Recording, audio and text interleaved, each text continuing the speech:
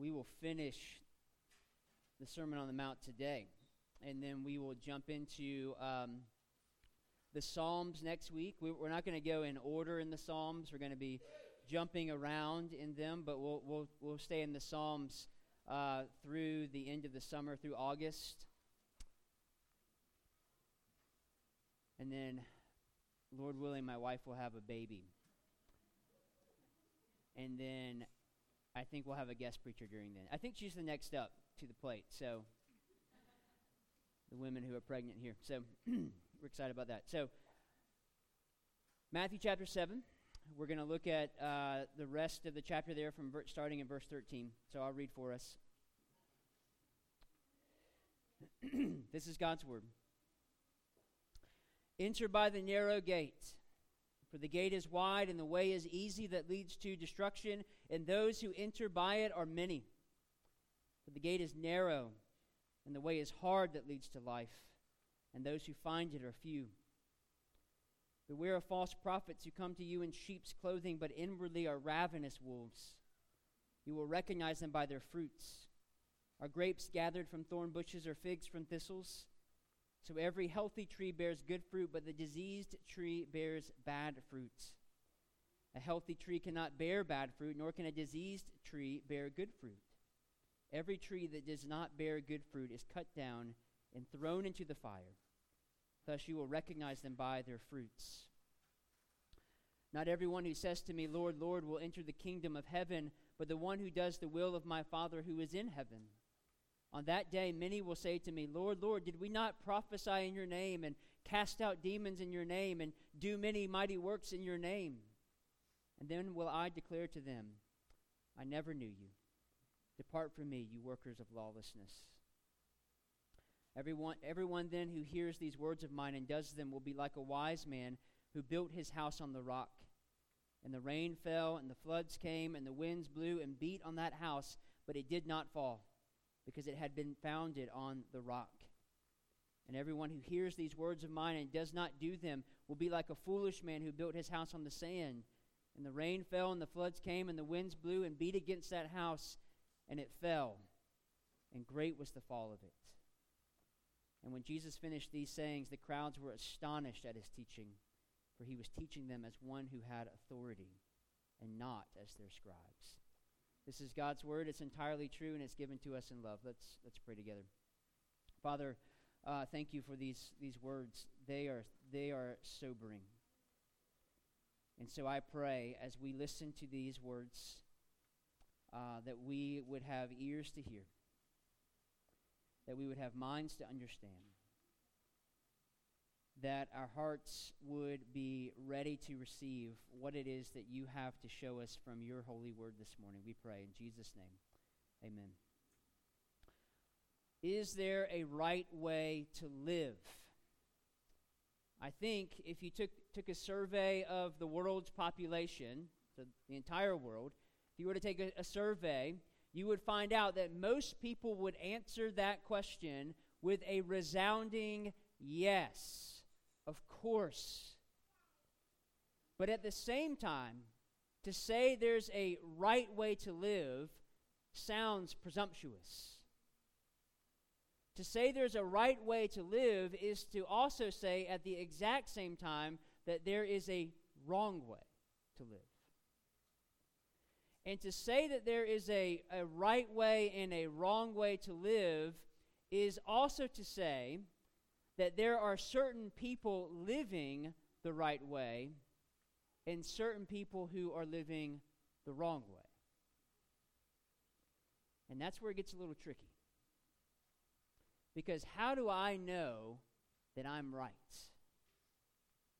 And if I think I'm right, how can I say that you're wrong? Well, the answer is found in the text. Because this is what Jesus has been getting at throughout the entirety of his sermon. Now, I know some think that Jesus' main interactions, and you might be one of these people, that his main interactions are between bad people and good people. And so you have all these bad people over here who are doing all these heinous crimes, and they're sinning in ways that you would never sin because you consider yourself a good person. And so you're in the good category. And so Jesus is on your team, and Jesus is fighting for you.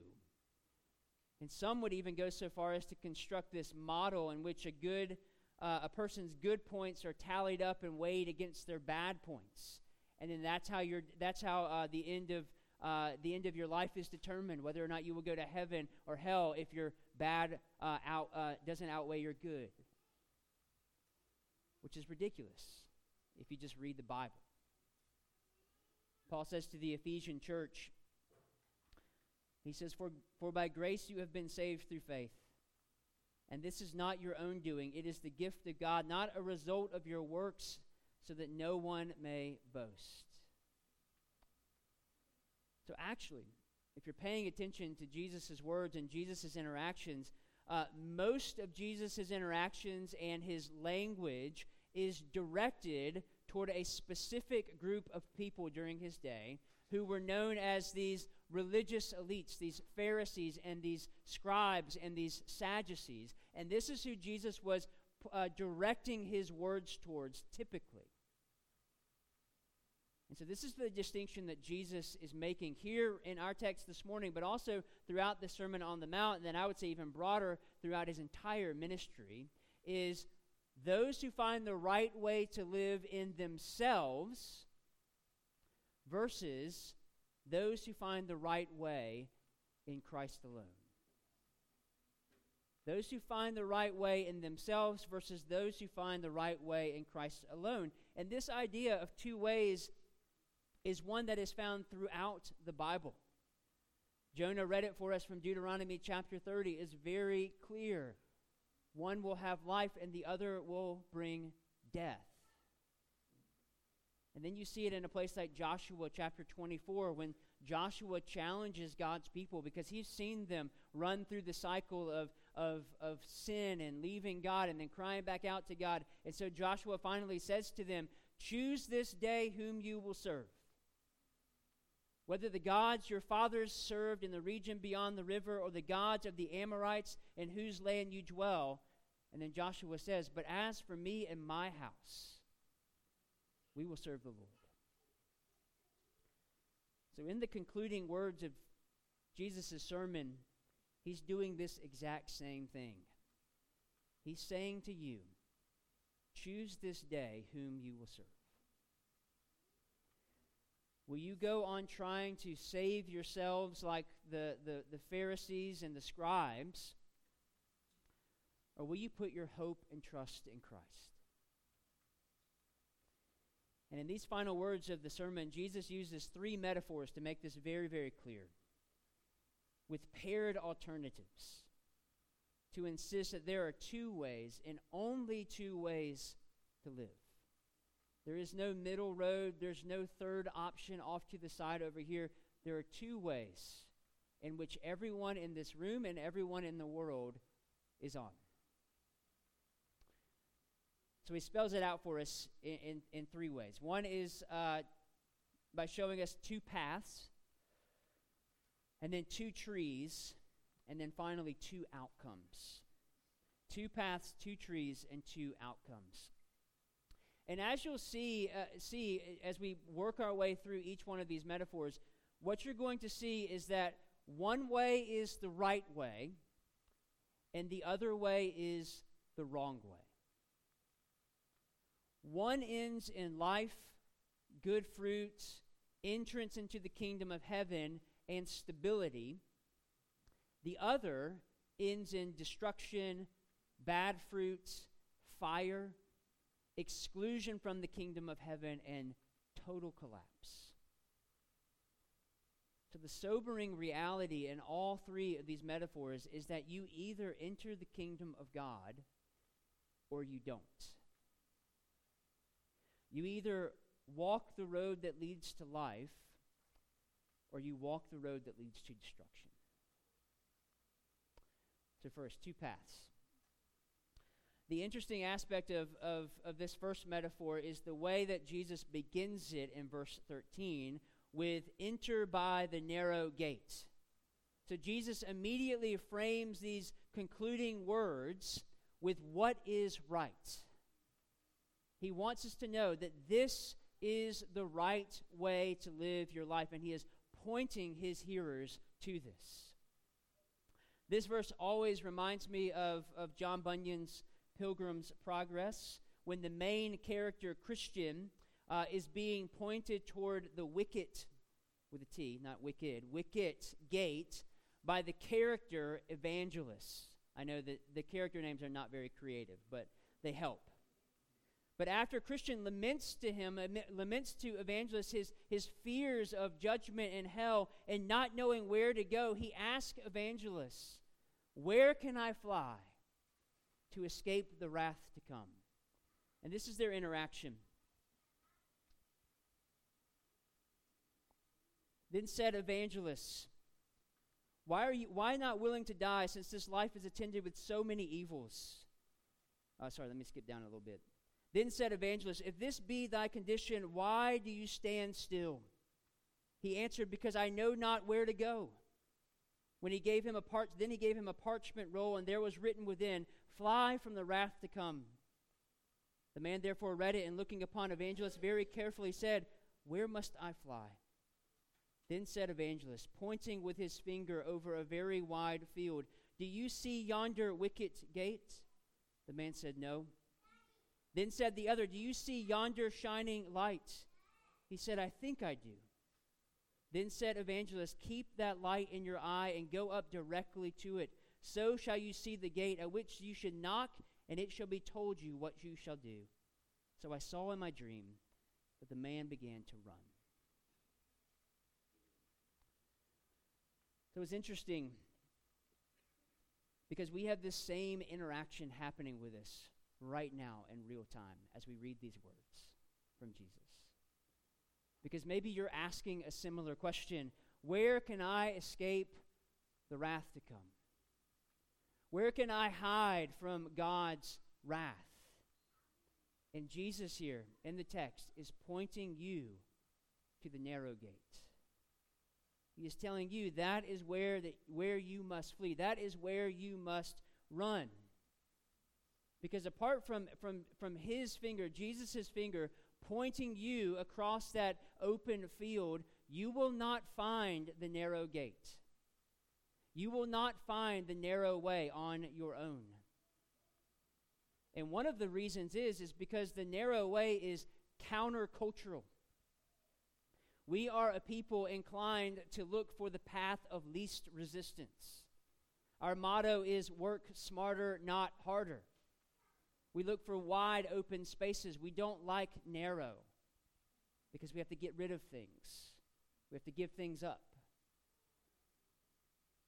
So a move toward the narrow gate will always be met with resistance. This is how back to Pilgrim's Progress and our friend Christian here, this is how the world responds to Christians running towards this gate. Now he had not run far from his own door when his wife and children, perceiving it, began to cry after him to return. But the man put his fingers in his ears and ran on crying, "Life, life, eternal life." So he looked not behind him, but fled towards the middle of the plain. The neighbors also came out to see him run, and as he ran, some mocked, others threatened, and some cried after him to return, and some resolved to fetch him back by force. So this narrow way, this move toward the narrow gate is hard because it goes against the majority culture in which you find yourself in most of your days. You're always being met with resistance. You're always being met with those who will mock you and curse you and try to bring you back by force. We all know June is Pride Month, and I don't even have to say what pride means. You already know what the word pride means when I say it. And a lot of the reason we know that it's Pride Month, at least for me, is because the stores that you shop in all of a sudden begin to fly rainbow flags on June 1, when throughout the rest of the year, you don't see it. Because not to celebrate To not celebrate something that the culture celebrates means a loss of customers, means a loss of money, means a loss of influence. And I use that as an illustration to say to go against the culture will cost you as a Christian. As one commentator put it, he says, the narrow way wins few popularity contests. I would say they win no popularity contest. And it wouldn't be an exaggeration to say that to walk the narrow way in our culture is a death sentence. Which is why Christ says over and over again that he calls you. And when Christ calls you, he calls you to come and die. Because to say something is narrow is to say that something else is being left out or something else is being excluded. So you hear this when someone calls you narrow-minded. You're only thinking one way. You're not opening yourself up or opening your mind up to other ways of thinking and other possibilities. So you're narrow-minded. You're one-directional. And while this is not popular, this is what Jesus is calling you to in the gospel. Because the gate is narrow only because it's limited in its capacity of how you can enter it. Because the only way you enter this gate is through Christ alone. The only way. Jesus explicitly says this in John chapter 10, verse 9. He says, I am the door, or you could also translate that gate. I am the gate. If anyone enters by me, he will be saved and will go in and out and find pasture. Jesus is saying to his listeners in the Sermon on the Mount that he is the exclusive way to salvation. No one comes to the Father, Jesus says, except by me. John 14:6. No one. And while this is the way that Jesus calls us to live, Jesus also says this is not the easy way to live either. He says it will be hard. So a narrow gate must be sought out. You have to be looking for it. It's not as easily recognized as the broad one. Jesus says about the narrow way and the narrow gate, he says, few will find it. Few will find it. So Jesus wants you to see that the broad way leading to destruction will be one of ease and comfort that also leads you to an impressive gate. This is not the gates of Mordor in Lord of the Rings that are intimidating and scary and gross. This is an attractive gate. You will be wooed by it. It will be hard to resist. It's the popular way. And because it's popular, Jesus says, that means many will enter through it. Its pull is magnetic and hard to resist. It's attractive. It's the path of least resistance. Whereas the narrow way that brings the traveler to the unpretentious gates is inconspicuous and perceived only by those who look for it carefully. Or one, like our friend Christian in Pilgrim's Progress, who keeps the light in their eye. So in this next metaphor, Jesus gives his listeners a little bit more of the description of what the lives of these two ways look like, using two fruit trees in verses 15 through 20.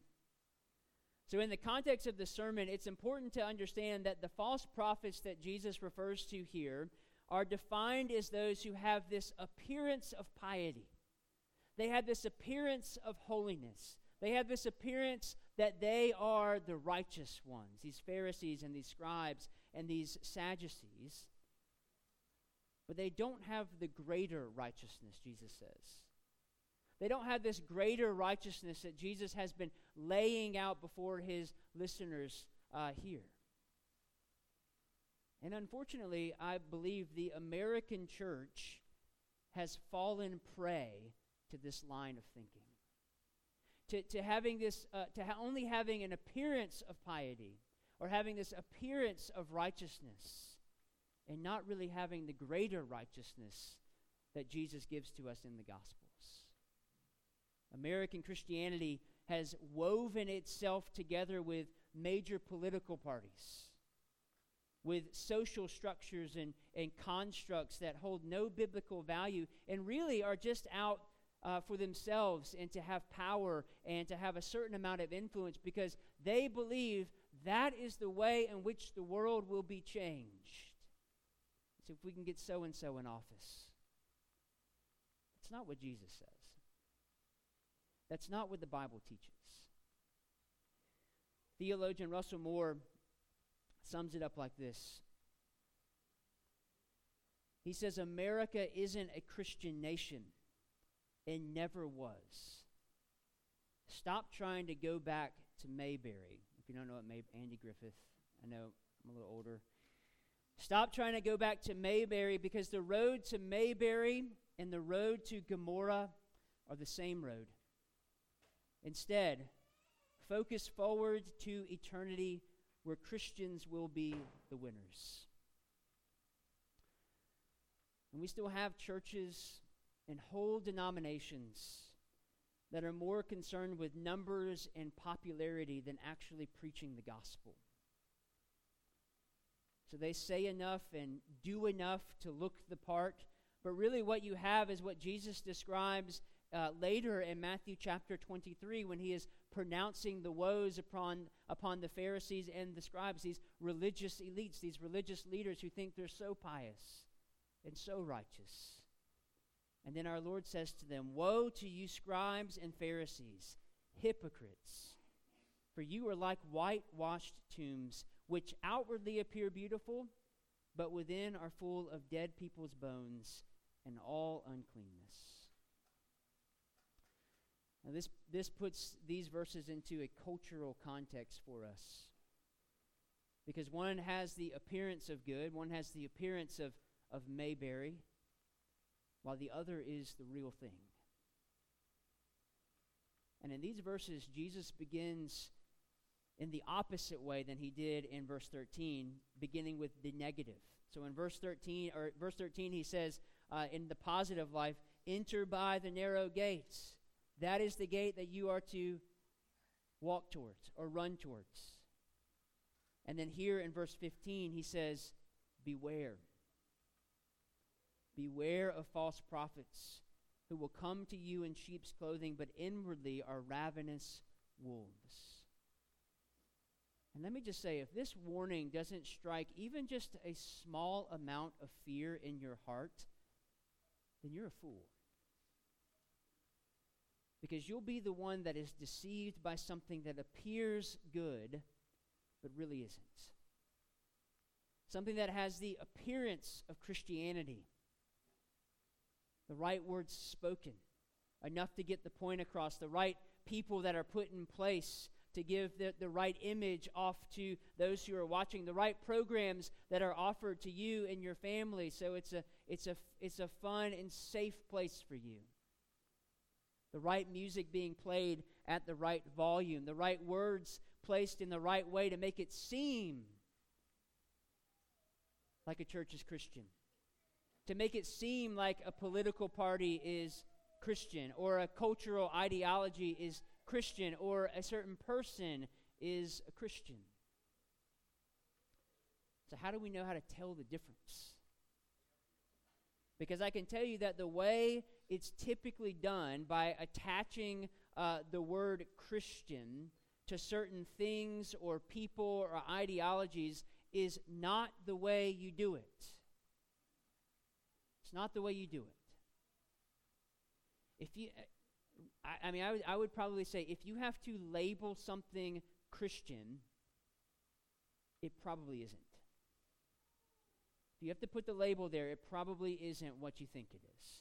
So, for example, Christian conservatism or Christian nationalism or even just calling someone a Christian. Jesus says this isn't how we know who the wolves are. He says in verse 20, you will recognize the false prophets. You will recognize the wolves by their fruit. So what does that fruit look like? And this can be tricky when we're dealing here with two fruit-bearing trees Jesus gives to us.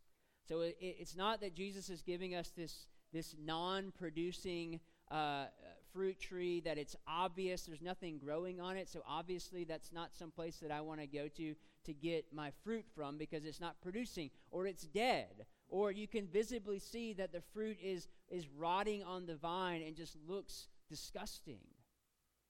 Now, there's two trees here, and both are attractive.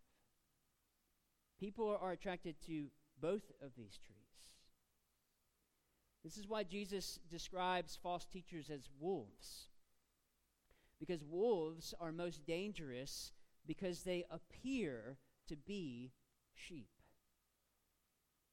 They're appearing to be something that they're not. So it's not always easy to tell a false prophet by their actions, because they can say the right words and do the right things and smooth things out. And sometimes it takes a lot of time for a false prophet to be revealed among you.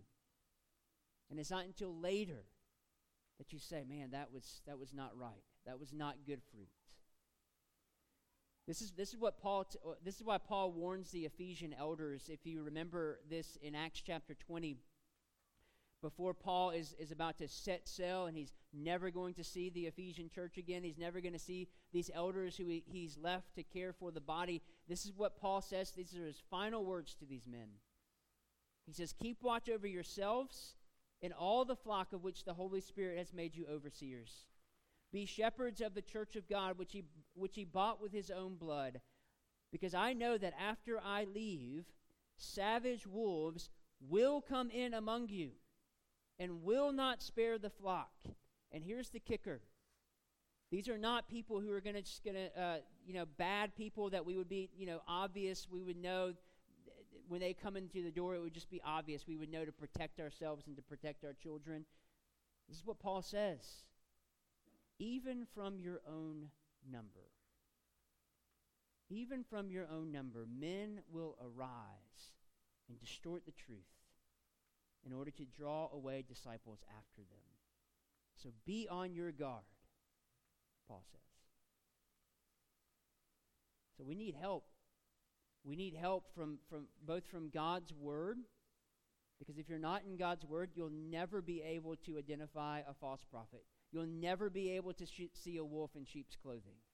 You'll never be able to do that. You will always be deceived. So I'd implore you to be in God's word. So we need help from God's word to know what to look for, but we also need the help of the Holy Spirit to discern what is good and what is bad. The late Bishop J.C. Ryle, I wrote a little article that I read last night called 4 Marks of Fruit-Bearing Christianity. They're a little long, so I'll post these today, just in case you're a note taker, unless you can take notes really quick. But I'm just going to go through them quickly. But I think they're really helpful, so listen. 1, he says, fruit-bearing Christianity has always taught the inspiration, sufficiency, and supremacy of Holy Scripture. Has always taught that. So if people are getting away from the inspiration, sufficiency, and supremacy of the Holy Scriptures, wolf, false prophet, bad fruit. 2, fruit-bearing Christianity has always taught fully the sinfulness, guilt, and corruption of human nature. Always taught fully the sinfulness, guilt, and corruption of human nature. So if a teacher is never tells you that you are a sinner, wolf, false prophet, bad fruit. 3, fruit-bearing Christianity has always set before people the Lord Jesus Christ as the chief object of faith and hope in religion. as the divine mediator between God and humanity, the only source of peace of conscience and the root of all spiritual life. If a teacher tells you that there are other ways to get to God on top of Jesus Christ, wolf, false prophet, bad fruit. 4, fruit-bearing Christianity has always honored the person of God, the Holy Spirit, and magnified his work. So let me just read an extended quote here by J.C. Ryle, because I think it helps to really explain what he's getting at here, and it's really helpful. Quote, "It has never taught, fruit-bearing Christianity has never taught that all professing Christians, in name only, have the grace of the Spirit in their hearts as a matter of course because they are baptized, or because they belong to the church, or because they partake of Holy Communion. It has steadily maintained that the fruits of the Spirit are the only evidence of having the Spirit, and that those fruits must be seen, that we must be born of the Spirit, led by the Spirit, sanctified by the Spirit, and feel the operations of the Spirit, and that a close walk with God in the path of his commandments, a life of holiness, charity, self-denial, purity, and zeal to do good are the only satisfactory marks of the Holy Spirit." So how does your life measure to that? How did the lives of your heroes compare to that? I almost said Christian heroes. How did they compare? And if you're not a believer and you're here with us gathered, we're so glad you're here. But I would ask, how does the life of that person who claims himself a Christian measure up to you? Maybe you've pushed Christianity away because you've been burned by people who call themselves Christian, but they have never showed you what biblical Christianity really is. Maybe that's where you're at.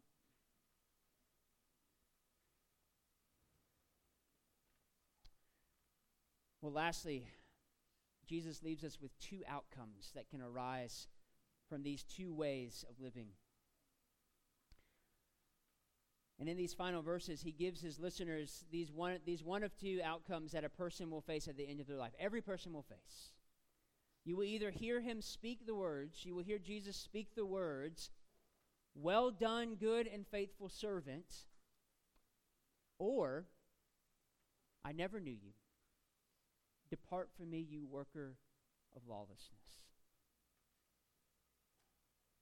So in his grace, Jesus calls his listeners, and you are one of his listeners, to respond using this final metaphor in verses 24 through 27, which is essentially an appeal to lived out practical wisdom. Jesus is saying to you this morning, choose this day whom you shall serve. Will you choose the path that leads to flourishing, the path that leads to life? Or will you choose the path that leads to death and destruction?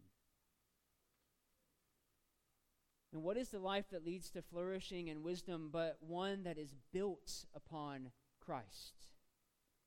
Notice in verses 24 through 27, in Jesus' description of these 2 houses, that Jesus doesn't appeal to the outward appearance of the house. Because I know some of you are sitting there, as I've read these words, you're sitting there and you're saying, I might be a false prophet. I don't know if I'm a Christian. I don't know. Because I have this sin that I'm continuing to struggle with, and I yelled at my wife this morning, or I don't feel like that I'm a good parent, or I don't even feel like that I'm a good person. And I would have you to look at these words here. He does not appeal to your outward appearance. He doesn't say, look at the paint on that house is chipped a little bit. The shingles on the roof are missing.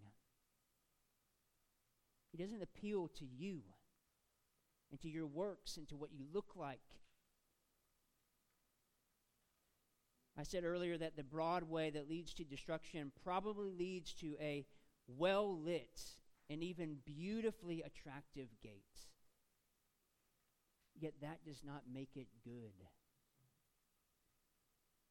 So one's house could be beautiful, but built on a crumbling foundation.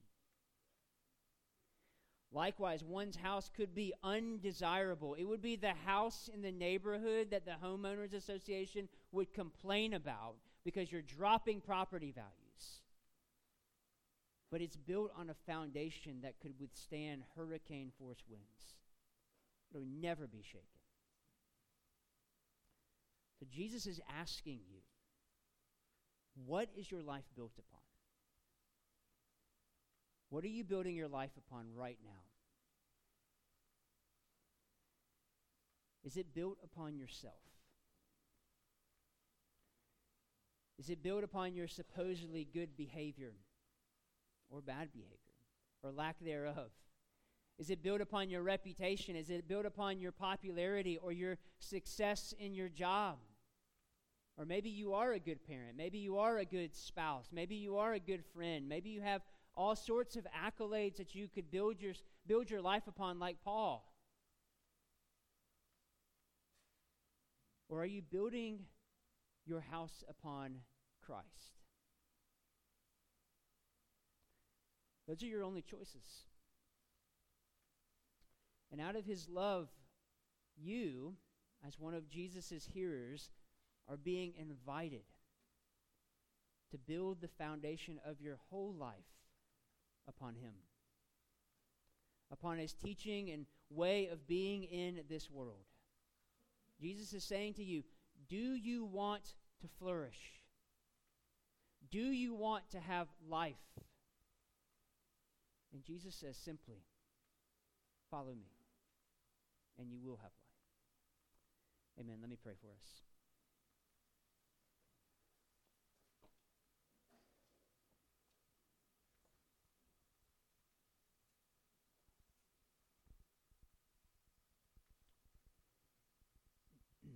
Father, we thank you that you have given us your word. I'm thankful that you've given us your word out of your love for us. You didn't have to do that. You didn't have to give us instructions. You didn't have to send Jesus to warn us of these false realities that we fall prey to every single day of our lives. But you did. You loved the world so much that you gave your only begotten Son so that whoever believes in him will have life. And so, Father, I pray that you would renew our hearts if that's something that we have believed for a long time and we're struggling to believe it today, that you would renew us. And I pray for those here who haven't believed this yet, that they would believe today, that they would see today as the day of their salvation, and stop trusting in themselves and start trusting in Christ alone. And it's in his name that we pray. Amen. So the Lord's Supper